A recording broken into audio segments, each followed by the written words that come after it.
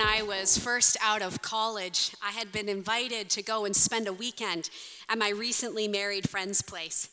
And I had never spent that long with friends who were married. And let me tell you, that weekend felt like so long. They fought the entire time, and I actually said, if this is what it's like to be married, I'm going to stay single. Now, there are good examples of people who chose to remain single. Mother Teresa, the Apostle Paul, he wrote most of the New Testament, and he even wrote in 1 Corinthians 7 how it is good in general to be single. The Son of God, Jesus Christ, he never got married. You know, singleness is a gift, and it is to be honored. And too often in the church, we seem to elevate marriage over singleness, and we shouldn't. There are good reasons to be single, even if it is only for a season, like it was for me.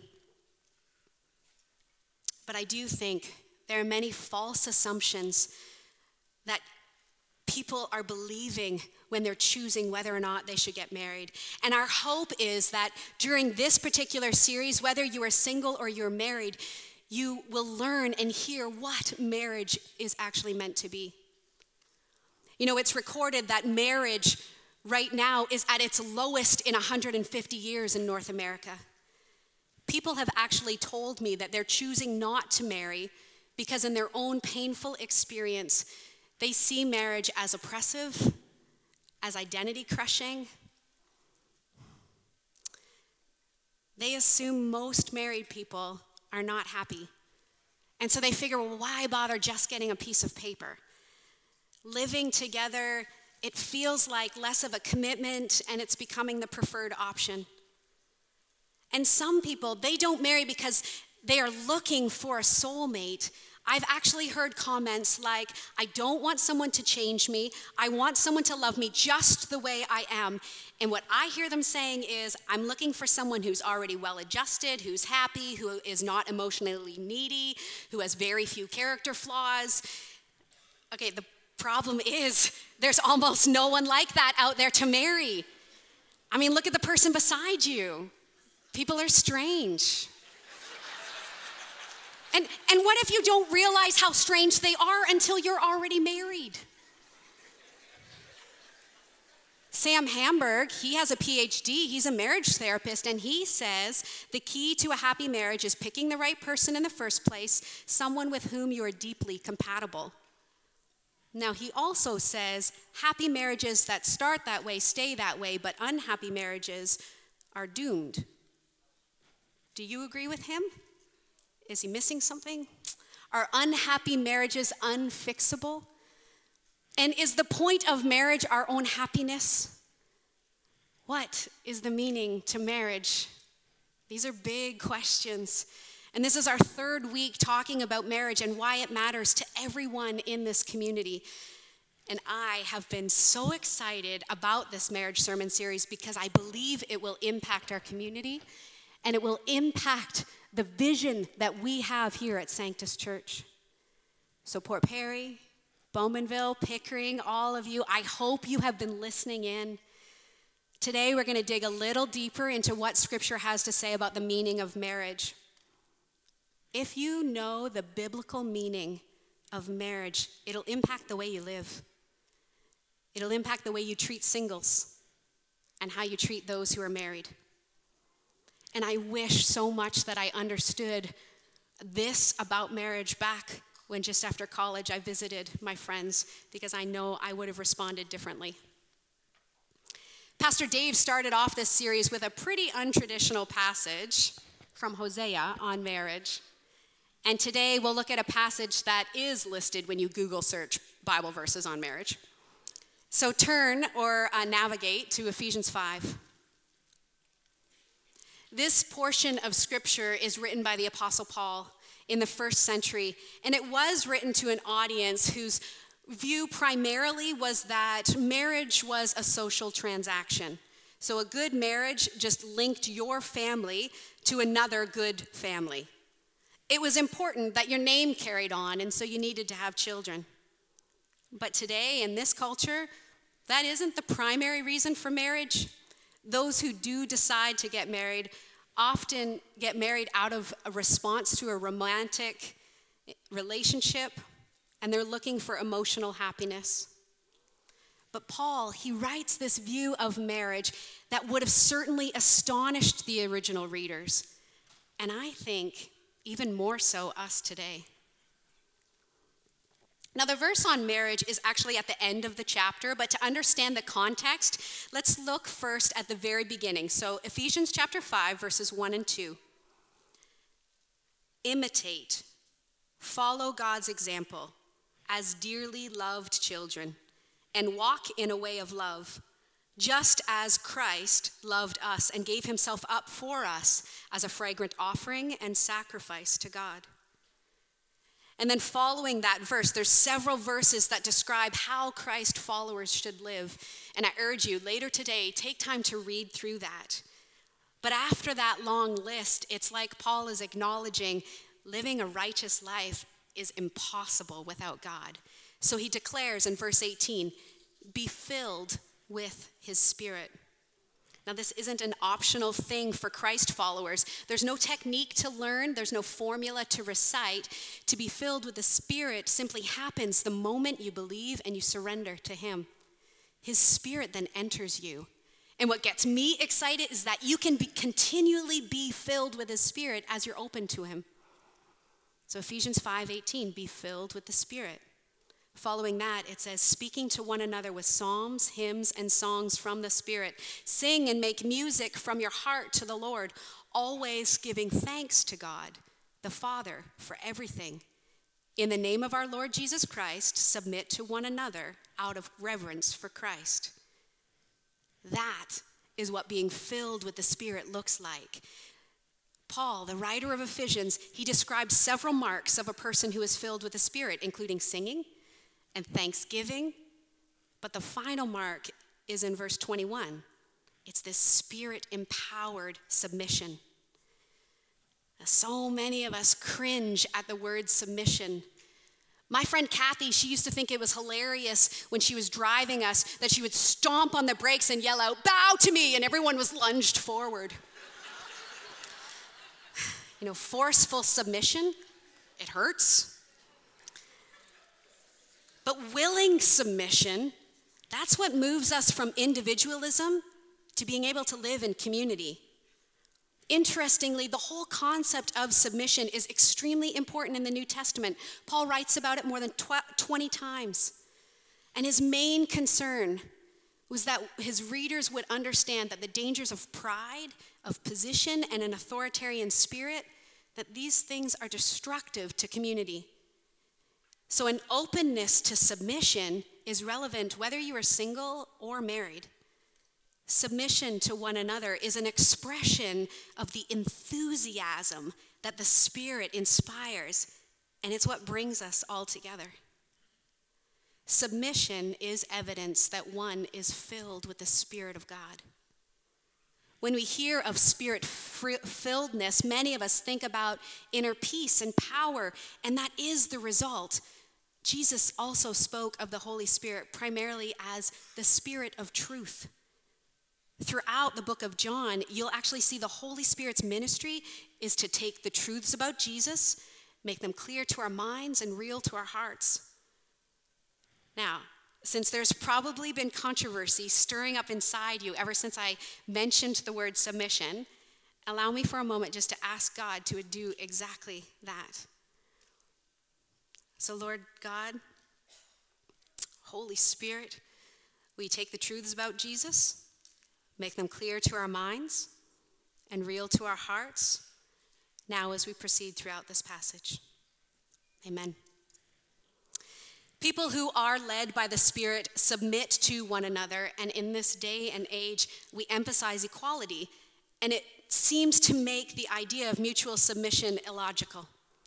However, Christ-like love and an understanding of the gospel allows mutual submission to start to make sense. What the Apostle Paul has in mind is that Christians would actually reject self-centeredness and then work towards the good of others. So that means We give up our rights and the desire to promote ourselves and our own interests. Think about this for a moment. If you felt completely supported and valued by those around you, wouldn't you find it easier to submit to them? The flow of this whole chapter is important. After the verses on a spirit-filled life, he writes examples of how believers should submit to one another. And he does start with the marriage relationship. So look now to verse 22. Wives, submit to your husbands as to the Lord, for the husband is the head of the wife. In isolation, this verse would have looked like it's all about control. But in the context of this chapter, it simply is an example of living a spirit-filled life. The text says, wives, submit. It does not say obey. Submit to the husband as the head. I grappled with, okay, what does the word head mean? And some commentaries that I looked at said that head means source, so meaning to come from. Well, when I think about how the Bible says the first woman was made from the first man, saying source as the definition of the word would be acceptable, but only if the text actually said man was the head of woman. But that isn't what it says. At no point is it saying women submit to men or that a married woman should submit to all men.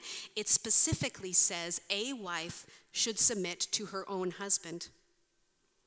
As the church submits to Christ because Christ is the head of the church, there is no doubt that Christ is the leader of the church. He protects and provides and is responsible for it. So head must also mean leader. Now, women who are married to men who have not surrendered their lives to God will find it incredibly difficult to submit to their husband's leadership. Submission to someone else's leadership has actually not always been very easy for me. Partly because of my personality, but also now in my position, I am a leader, and frankly, I enjoy being in control. So, if I am going to submit, I need to choose to submit. It's an action I take. It is not a passive response. It does not mean that there's agreement on everything. Submission is not a lack of control.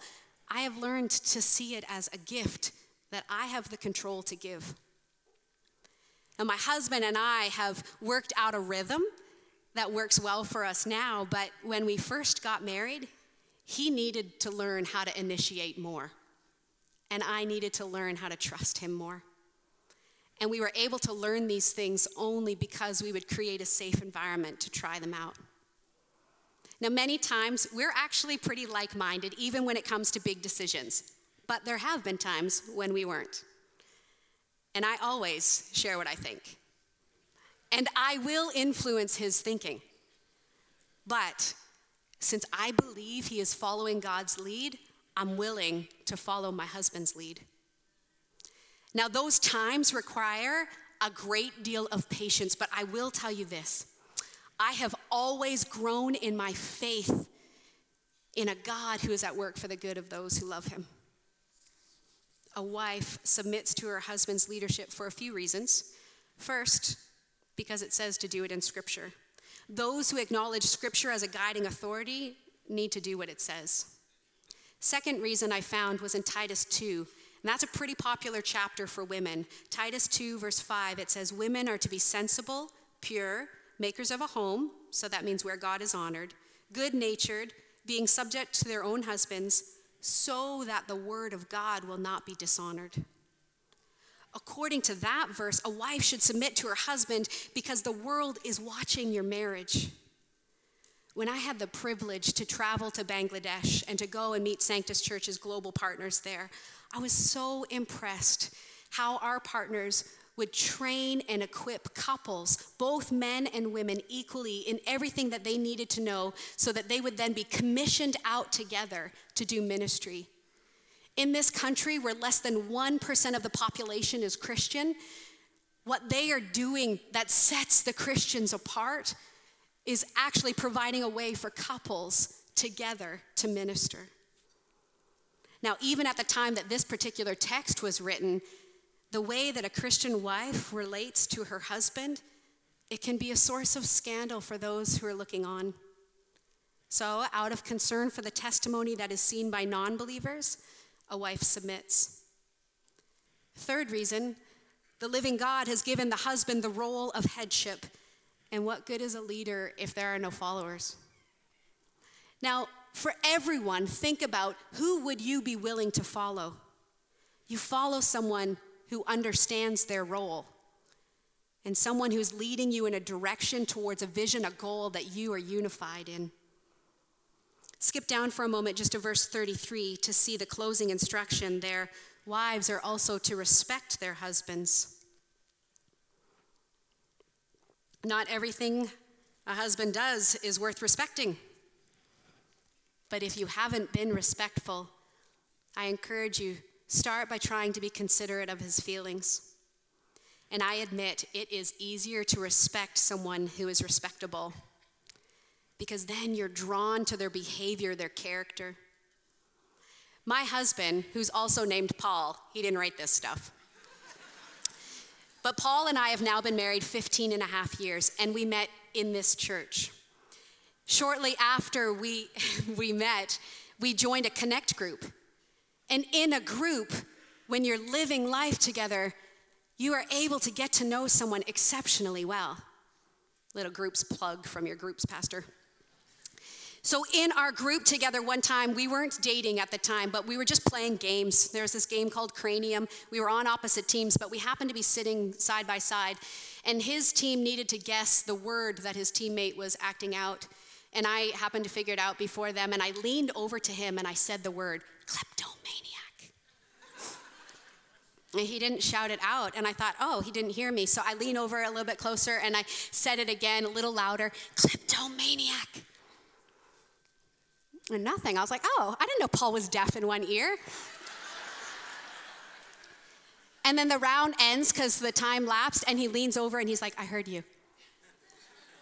I thought, oh, wow. All of a sudden, my insides started to flutter. I realized this guy's not a cheater. Oh, I'm so drawn to his character and to the integrity. Now, don't think too hard about what this story says about me. Suffice it to say, I'm a sinner, and I have learned that following his lead has actually made me a better person. But you might be asking, well, how do I submit to someone if I see them as my equal? Husbands and wives, men and women have equal value, and the Bible is very clear. In the beginning, both genders were made in the image of God. They were endowed with different characteristics, yes, but both male and female, they express something different about God, and the differences are complementary, never competitive. We can look to the Trinity of God to help us understand submission of equal persons. The oneness that is spoken about in Genesis when it talks about marriage is actually the same word that's used in Deuteronomy. Deuteronomy 6:4 says, "Hear, O Israel, the Lord our God, the Lord is one." Together, unified, yet still distinct, Jesus is God, and he submits to the Father when he says, "Not my will be done, but yours." Now, I've been describing an ideal situation, and the painful fact is that sin distorts submission. And these verses have been used like a club to keep women in a defeated role, even inside the church. In 1998, there was this study about the abuse of women in Christian homes. Abuse of women and the term Christian homes, these should be mutually exclusive, but they're not. That study concluded 1/3 of all wives are beaten during the course of their marriage. Christians must take a more forceful stand against the wife abuse and against all denigration of women. And I believe that's exactly what the writer Paul was doing when he wrote this particular passage. As I said, his original readers would have been astonished at his words, because those who were Jews, they had a very low view of women. And even the Greeks, who were newly being introduced to the gospel, they also had a low view of women. Their philosopher, Seneca, is recorded as writing, "Women were married to be divorced and divorced to be married." So the atmosphere was adulterous. This entire passage was challenging everyone's view. Is it challenging you today? Hear this. Women aren't being seen as inferior. They're being lifted up. Since wives are asked to submit, one might think, okay, the text would now ask husbands to rule, but it does not. Instead, husbands are instructed to love their wives, give themselves as Christ loved the church. Pope John II said that the opposite to love is not hate. The opposite to love is to use. True love makes a commitment. Husbands are to love their wives as they do their own bodies. So just like they would feed and care for it, they're instructed to nourish and cherish their wife. Gentlemen, if you are single or married, are you taking efforts to become healthier physically, emotionally, and spiritually? If not, it'll be harder for you to do this for another. But for your wife, you are to nourish and cherish. These are some helpful definitions.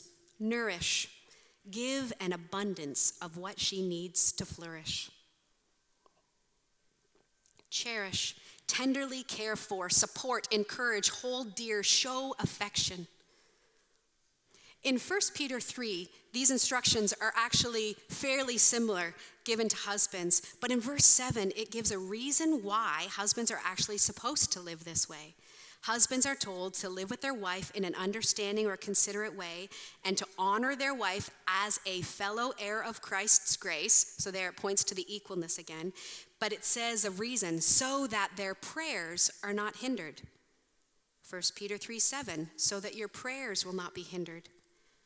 It's so interesting to me that Peter makes this connection, that the way a husband lives with his wife has an impact on the hearing or possibly the answering of his prayers.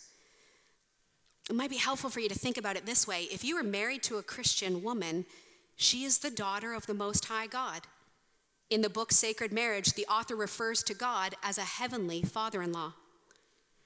So can you picture this overprotective daddy who very much cares about how you treat his little girl is watching the way you cherish and nourish her. And if it is lacking, he's allowing it to cause a barrier for him to listen to your requests. So that's the what and the why. But look again at our text to find out what's the how that is asked of husbands. Ephesians 5:25-27, husbands, love your wives, just as Christ loved the church. He gave himself up for her to make her holy, cleansing her by the washing with water through the word, and to present her to himself as a radiant church without stain or wrinkle or any other blemish, but holy and blameless. In this same way, husbands ought to love their wives. Now, the writer Paul could have used the Greek word eros for love, because eros refers to a sexual love, and of course there is that in marriage, but he isn't only referring to an eros type of love. He could have used the term phileo, which phileo means companionship.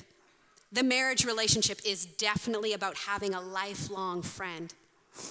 But again, he isn't talking only about friendship. He chooses to use the word agape, a Greek word that agape love, it means being caring for others because God first loved us.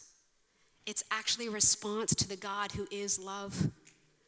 It's the selfless kind of love that is evident only when we look at the gospel. And the good news is actually described in these verses. So the church, and more specifically, people, we are defiant, and sin has separated us from the one who created us. But because of his love, God sent his son who submitted to him, and with his death on the cross, he rescued us and cleansed us. And then he presents us back, reconciling mankind's broken relationship with God. And married couples get to model how Christ sees his relationship with the church. It's an earthly analogy of spiritual truth. Israel was viewed as God's marriage partner. The Israelites were set apart for God. Set apart means sanctified, cleansed, all for the purpose of then being presented back to God. The prophet Isaiah describes it like this in Isaiah 6:10. He has covered me with clothes of salvation and wrapped me with a coat of goodness. Like a bridegroom dressed for his wedding, like a bride dressed in jewels. Submission to the one who is leading you to be presented to God is worth following. And Jesus is our model. Jesus models servant leadership. In John 13, Jesus, on the night before his death, he famously washes his disciples' feet, both showing and then teaching them how he was redefining authority and headship. John 13, verses 12 to 16, he says to them, "Do you understand what I was doing? You call me teacher and Lord, and you are right, because that's what I am. And since I, your Lord and teacher, have washed your feet, you ought to also wash each other's feet. I have given you an example to follow, so do as I have done to you. I tell you the truth, servants are not greater than their master." Jesus is a model for husbands and how he relates to the church. He puts her needs above his own. Jesus is a model for wives in how he relates to the Father in submission. Philippians 2, 5-11 says that Jesus is equal with God, and yet he sacrificed his glory. He took the role of servant. Jesus took on the most submissive role, that of a servant who dies in his master's service. Jesus willingly accepted the role he was given. Do you willingly accept the role that you've been given? The roles that I've mentioned are gender specific, and you might be wondering, well, what does that look like in the day-to-day? Well, the specific directions of how this plays out isn't listed in the Bible. The Bible gives freedom on the details. You won't find a list of household chores that says specifically what men are to do and what women are to do. Who cleans the house and who looks after the finances, that shouldn't be decided based on gender.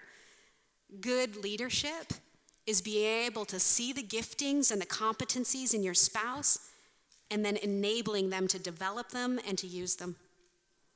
And in this church, we talk a lot about gift-based ministry. So if it is your gifting, do it because it becomes natural for you. If it isn't your gift, practice discipline and learn how to do the task that needs to be done. But what you decide together. Ephesians 5:32, the two will become one flesh, a united front, one physically, emotionally, spiritually. And the secret to all of this is actually revealed in the very next verse. Paul uses the word mystery, which in the New Testament, it doesn't mean something that's too complex or too deep, too obscure, something that's just too distant for humans to understand. No, the Greek word that Paul uses for mystery is the idea of a secret. It refers to the fact that there's a hidden purpose of God, but it's now revealed for our understanding, for our enjoyment. The marriage union is a mystery, he says, because its deepest meaning was concealed by God during the Old Testament history, but it's now openly revealed by the apostle, namely that marriage is an image of Christ and the church. Ephesians 5:32, he says, I am saying that it refers to Christ and the church. So marriage is like a metaphor, an image, a picture, a model. It's a sign. And it stands for something so much more than a man and a woman becoming flesh. It stands for the relationship between Christ and the church. That's the deepest meaning of marriage. It's meant to be this living drama of how Christ and the church relate to one another. Jeffrey Bromley says, as God made man in his own image, so he made earthly marriage in the image of his own eternal marriage with his people. That's the secret. That's the gospel of Jesus and marriage actually explain one another. When God invented marriage, he already had the saving work of Jesus in mind. Is your marriage in crisis? Well, the people of earth certainly were in crisis. And so just like there's hope for all of mankind, there is hope for your marriage. As Tim Keller wrote, so what do you need to make a marriage work? You need to know the secret, the gospel, and how it gives you both the power and the pattern for your marriage. On the one hand, the experience of marriage will unveil the beauty and depths of the gospel to you. It will drive you further into reliance on it. And on the other hand, a greater understanding of the gospel will help you experience a deeper and deeper union with each other as the years go on. The best thing that you can do for your partner is to love Jesus more. If you love Jesus more than you love your spouse, you will actually love your spouse more than if you had loved your spouse without loving Jesus. God looks at you and he has a view of you that is actually based on a knowledge of the future. He sees you as this glory-filled person that you will be one day when he makes you perfectly whole. And when your spouse is spirit-filled and is given a glimpse of that glory-filled you, your spouse can actually help you live more like it in the here and now. Now, you may look at your spouse and think, I don't see that glory-filled person. And if that's a challenge to you, even if you don't feel like doing this, I encourage you, pray and ask God, would you help me to see them how you see them? Because sometimes when you see the potential, it'll actually prompt you and give you a desire to want to help them be better. Marriage is the primary relationship for discipleship. Studies show that spouses hold one another to greater levels of personal responsibility and self-discipline, much more than friends or any other family member could. In an intimate marriage, you can't hide yourself, especially in those sleep-deprived moments. After my second child was born, it was like my kids decided to sleep on rotation, and I slept not at all.